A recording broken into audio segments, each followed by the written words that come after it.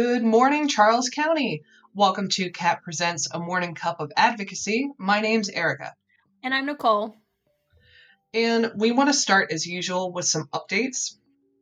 And I know we tell you every week, but we got to say it again. We are still open to receive donations, as we always are. We have, we're taking mask donations. We're taking hand sanitizer donations. We actually had a call yesterday. Someone wanted to donate an old cell phone. So we're excited about that. And monetary donations. Yep. We also yesterday got a call about somebody wanting to donate masks and gloves too. Fantastic. Thank you very much. And the Amazon Smile thing is still going on too. Yes, and you can now actually use that if you use Amazon as the app. You can actually download that and use Amazon Smile through that. If that makes sense. It does, and we always will guide you to the website if you want more information on that. Yes. And as of the date that this episode is coming out, our office is open for staff and for appointment only if you're a client. Mm-hmm. So should you have an appointment with us, make sure that you call us from the parking lot once you're here. We're trying to make sure that our lobby has the smallest amount of traffic possible. So we're safe and you're safe. Exactly.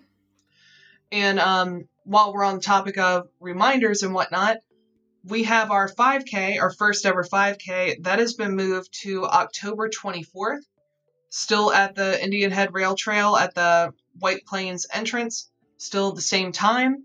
So if you want to sign up for that, you can check our Facebook page or go to active.com to search for that event. And my last update, which I'm really excited about, because, is June. And what is June but National Pride Month? Yes, and we wanted to celebrate National Pride Month by giving you some statistics for the LGBTQ plus community, especially as it relates to domestic violence and sexual assaults. So, as always, we're going to throw you several statistics, and we wouldn't do it if we didn't think that it was important. So, the first one is 43.8% of lesbian women and 61.1% of bisexual women have experienced rape, physical violence, and or stalking by an intimate partner. And that's a big percent, especially if, because as we all know, the LGBTQ plus community is a very strong community, and they are small within the giant, the big communities. So that's a pretty big number. And then only 26% of men called the police for assistance after experiencing nearly lethal violence. So only 26, right? I mean, to put that into a fraction, if you're talking 25%, that's a quarter. Yeah. A quarter of those situations. And that's with near lethal violence. So almost death violence. Only a quarter of the men who are experiencing this have called. And then, right? That's just, it's a really rough number. And then only 5% of LGBTQ plus survivors sought a protective order in 2012. We have seen an increase since 2012, but it's still a very, very small margin. And something that we'll get to toward the end of the episode, resources that people in the LGBTQ plus community can reach out to. We do have PFLAG in Leonardtown, which does serve all of Southern Maryland. So we'll reiterate that and tell you a bit more about them toward the end of the episode. But we just want to let you know that locally there are some resources we can point you to. But back on the statistics, bisexual victims are more likely to experience sexual violence. LGBTQ plus African American victims are more likely to experience physical intimate partner violence, whereas white LGBTQ plus victims are more likely to experience sexual violence. That's a mouthful, crazy. But Yes, yeah, that is a mouthful, but that's a pretty crazy statistic. yep. And let's see. Sorry, I'm having a hard time reading today, I swear. Um, And we have some 45 statistics. 45% of victims do not report to the police for fear of the police not believing them. Yeah, and that could be also why, in the statistic that I said a little bit ago, only 26% of men called the police. And so that could be why as well too. Um, because if you have a fear of the police, or if you have a fear that the police aren't going to believe you or even protect you, I think that that plays a lot of factor, especially in this community. And that can have a massive impact on how you react to trauma. Mhm. If you feel like your Yeah. resources are limited and you don't have many places to go. Yep, I agree with you. And so next we wanted to talk about some of the tactics used by aggressors that are specific to this community. So a lot of the tactics are very similar. So you have the intimidation and the isolation. So a lot of the things that we have talked about previously of warning signs and tactics play out here too. So I'm just going to highlight some of the ones that are specific and unique to this community. So threatening to out someone's sexuality or even outing someone's sexuality. So if somebody isn't out to the public or even the community yet, or their family, friends, the aggressor can use that as a tactic to continue that behavior. Or even telling the victim no one will help them because they are LGBTQ plus, or even justifying the abuse by stating the victim is not really LGBTQ plus. So just to kind of clarify that one, so if you have you're with another LGBTQ plus community member and you yourself are bisexual, that Mm-hmm. abuser can, or aggressor, I'm sorry, can come in and say, "Oh, well, you like both races, you're not, or sexualities, you're not really LGBTQ. You just don't No, know." and that is a big problem within that community too. Is Mhm. if someone is bisexual but they're in a heteronormative relationship, Yep. it can be assumed that that person isn't really a part of that community when gender is fluid Exactly. and sexual preference can be pretty fluid too. Mhm. Yeah, all, and if you think about it, all of that can be pretty fluid. Like with gender identity, gender expression, all of that can be pretty fluid. So, Yep, and we'll also make sure that we throw in some resources in this episode description if anyone wanted to know more about how to define things like that. because I know myself have struggled to kind of understand that, because I do tend to get gender identity and gender expression mixed up a lot. Hmm. So maybe we can throw up this cute little graphic I that I was have about in to my ask, office. can we bring up the gender unicorn because it's fantastic. Yes, the gender unicorn is my favorite, and we will throw that link up there, but it can be found at transstudent.org/gender. But the gender unicorn is by far my favorite, and that actually has helped me understand gender identity versus gender expression. And a quick thank you to the people over at MCASA who gave us a wonderful training a Yes, few months back. that's where we learned about the gender unicorn. Yep. And one of the not one of the last statistics, but one of them that I thought that was pretty important for a tactic used is stating that the violence is mutual or even consensual, is something that is pretty specific to this community. Hmm. And as far as unique elements of abuse within the LGBTQ plus community, outing someone or threatening to out, as we brought up in the last set of statistics, Hmm. um, prior experiences of physical or psychological trauma, like bullying or hate crimes, making it less likely for that person to seek the help they need. Mm-hmm. And finally, and this has a bit more information, transgender intimate partner violence. Some things that happen sometimes. The aggressor will use offensive pronouns like it to refer to their partner. Mm-hmm. They will ridicule the partner's body or appearance, or tell the partner that they are not a real man or woman. And it's sad, but that is something that does happen. It And does. members of this community might be denied services due to homophobia, transphobia, or biphobia.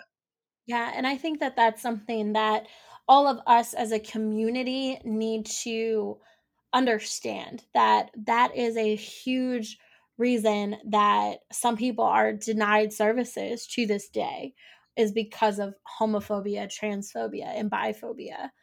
And it's something that we all need to come together and try and fix to make everybody feel comfortable. Yeah, and before we get into the barriers to services and whatnot, we just want to say that again, and I know this is something that we spoke about last episode, but at CAP, we want to be here for everyone who needs our help. Mm-hmm. So I know in the past few months I've been working with PFLAG Leonardtown to see if maybe CAP could have some representation at their events too. So know that we are in talks with them. Yeah, and also know that we are trying to make, because we are a very inclusive center here, and we are trying to update some of our resources and some of our paperwork to be much more inclusive than we have been before. Because even just looking at some of our paperwork, Erica and I were like, oh, some of this wording isn't very inclusive. And so we actually fixed some of that and added proper pronouns and things like that into our paperwork. Yep, and it's amazing the difference that can make to someone. Mm-hmm. Yeah, no, I agree.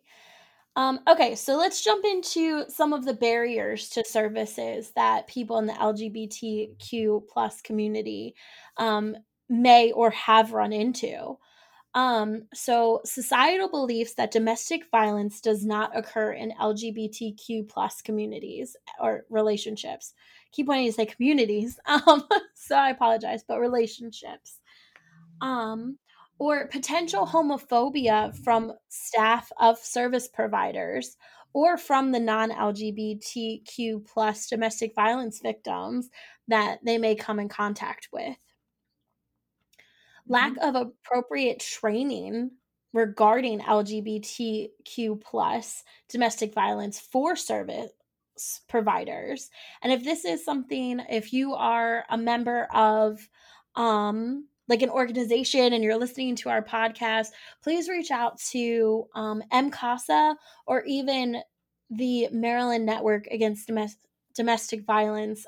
Both of them have really good trainings that do encompass the LGBTQ plus community. Um, and so that's just my little plug. So if you need some more No, research that's or very appreciated. yes, because we can all learn more is the way I look at it. So if there are these places that are providing these trainings, please, as a community, we need to educate ourselves. So a fear of airing the problems among the LGBTQ plus population will take away from progress toward equality or fuel anti-LGBTQ biases. So what we're saying is talk about it. Mm-hmm. Like have a conversation about it.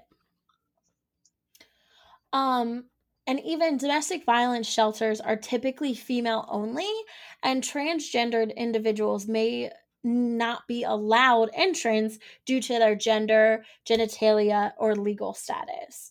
So that is kind of a barrier that people can run into as well. Hmm. And again, the dangers of associated with outing oneself and risking rejection from family, friends, or even society. And the lack of or survivors being unaware of LGBTQ friendly assistance resources. which we're about to help you with momentarily. Momentarily, we will help you try to figure that out. Um, and then low levels of confidence in the effectiveness of the legal system for LGBTQ plus community members, which is also a big one. We had talked about fear of the police. If you're in this community, people not believing you, but even looking at the legal system can be can be very traumatic, or even fear that they won't believe them, like that the judge, if you're going to get a protective order, won't believe the abuse is happening or that it wasn't consensual or things like that. So that can definitely add another barrier. Mm-hmm. And to wrap this episode up on a positive note, we want to give you some resources that we found online. So to start in the most local way possible, we'll bring up PFLAG Leonardtown. We have some of their paperwork actually in office if anyone wanted a brochure if you're here in person at any point. Mm-hmm. They're located in St. Mary's County, but they do represent all of Southern Maryland. PFLAG Leonardtown is an all-volunteer organization run by parents, family members, LGBTQ plus individuals, and their friends. Each of them came for help, found support, and joined the organization to assist others on their journey to acceptance. The PFLAG National Organization provides assistance to over 500 independent chapters nationwide. And I did not know that about PFLAG, was that it was parents, family members, other individuals, and their friends. I think that is phenomenal that it's all built on these types of people and community that are here to help other individuals is just fantastic to me. And what's great too is that PFLAG has been established for such a long time. They have a lot of experience and would be a great place to go if you need someone. Mm-hmm.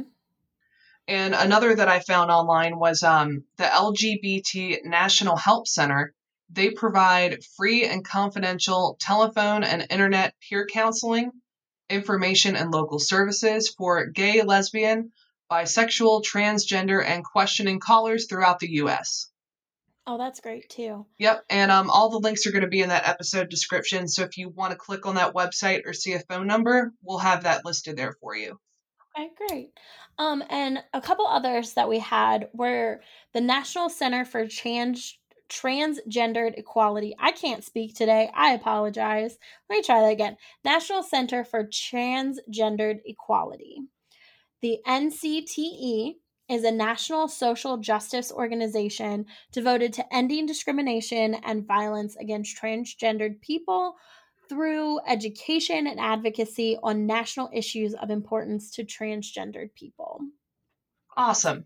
Yeah, so they have, it's a mouthful to say, but they have so many great resources as well.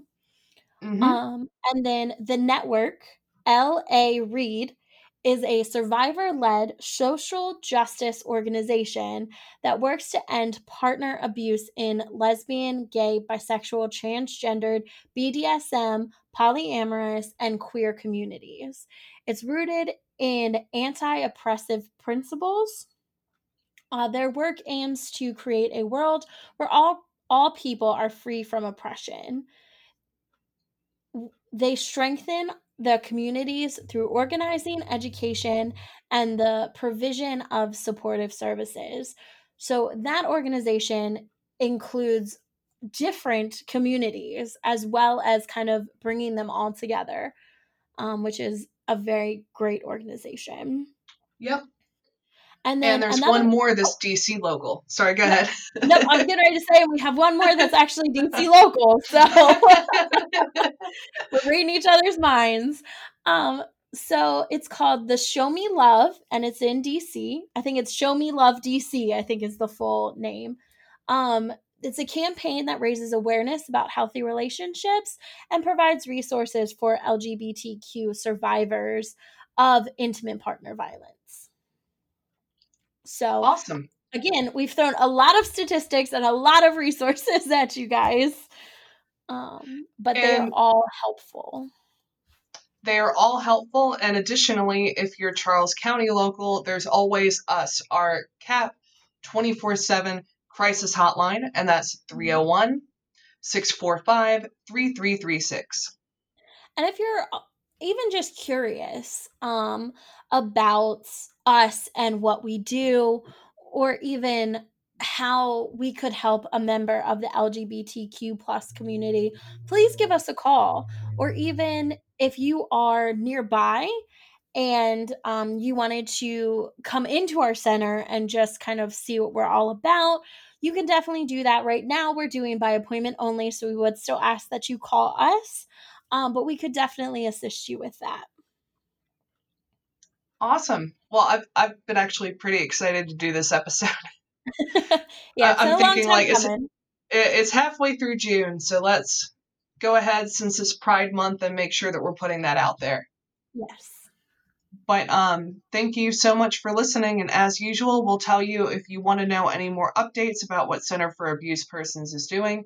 You can check our website, you can check our social media, or you can always give us a call if you need some resources. And if you guys have anything that you would like to listen to us talk about, if it's related to our services in any way, we will definitely do an episode on that for you.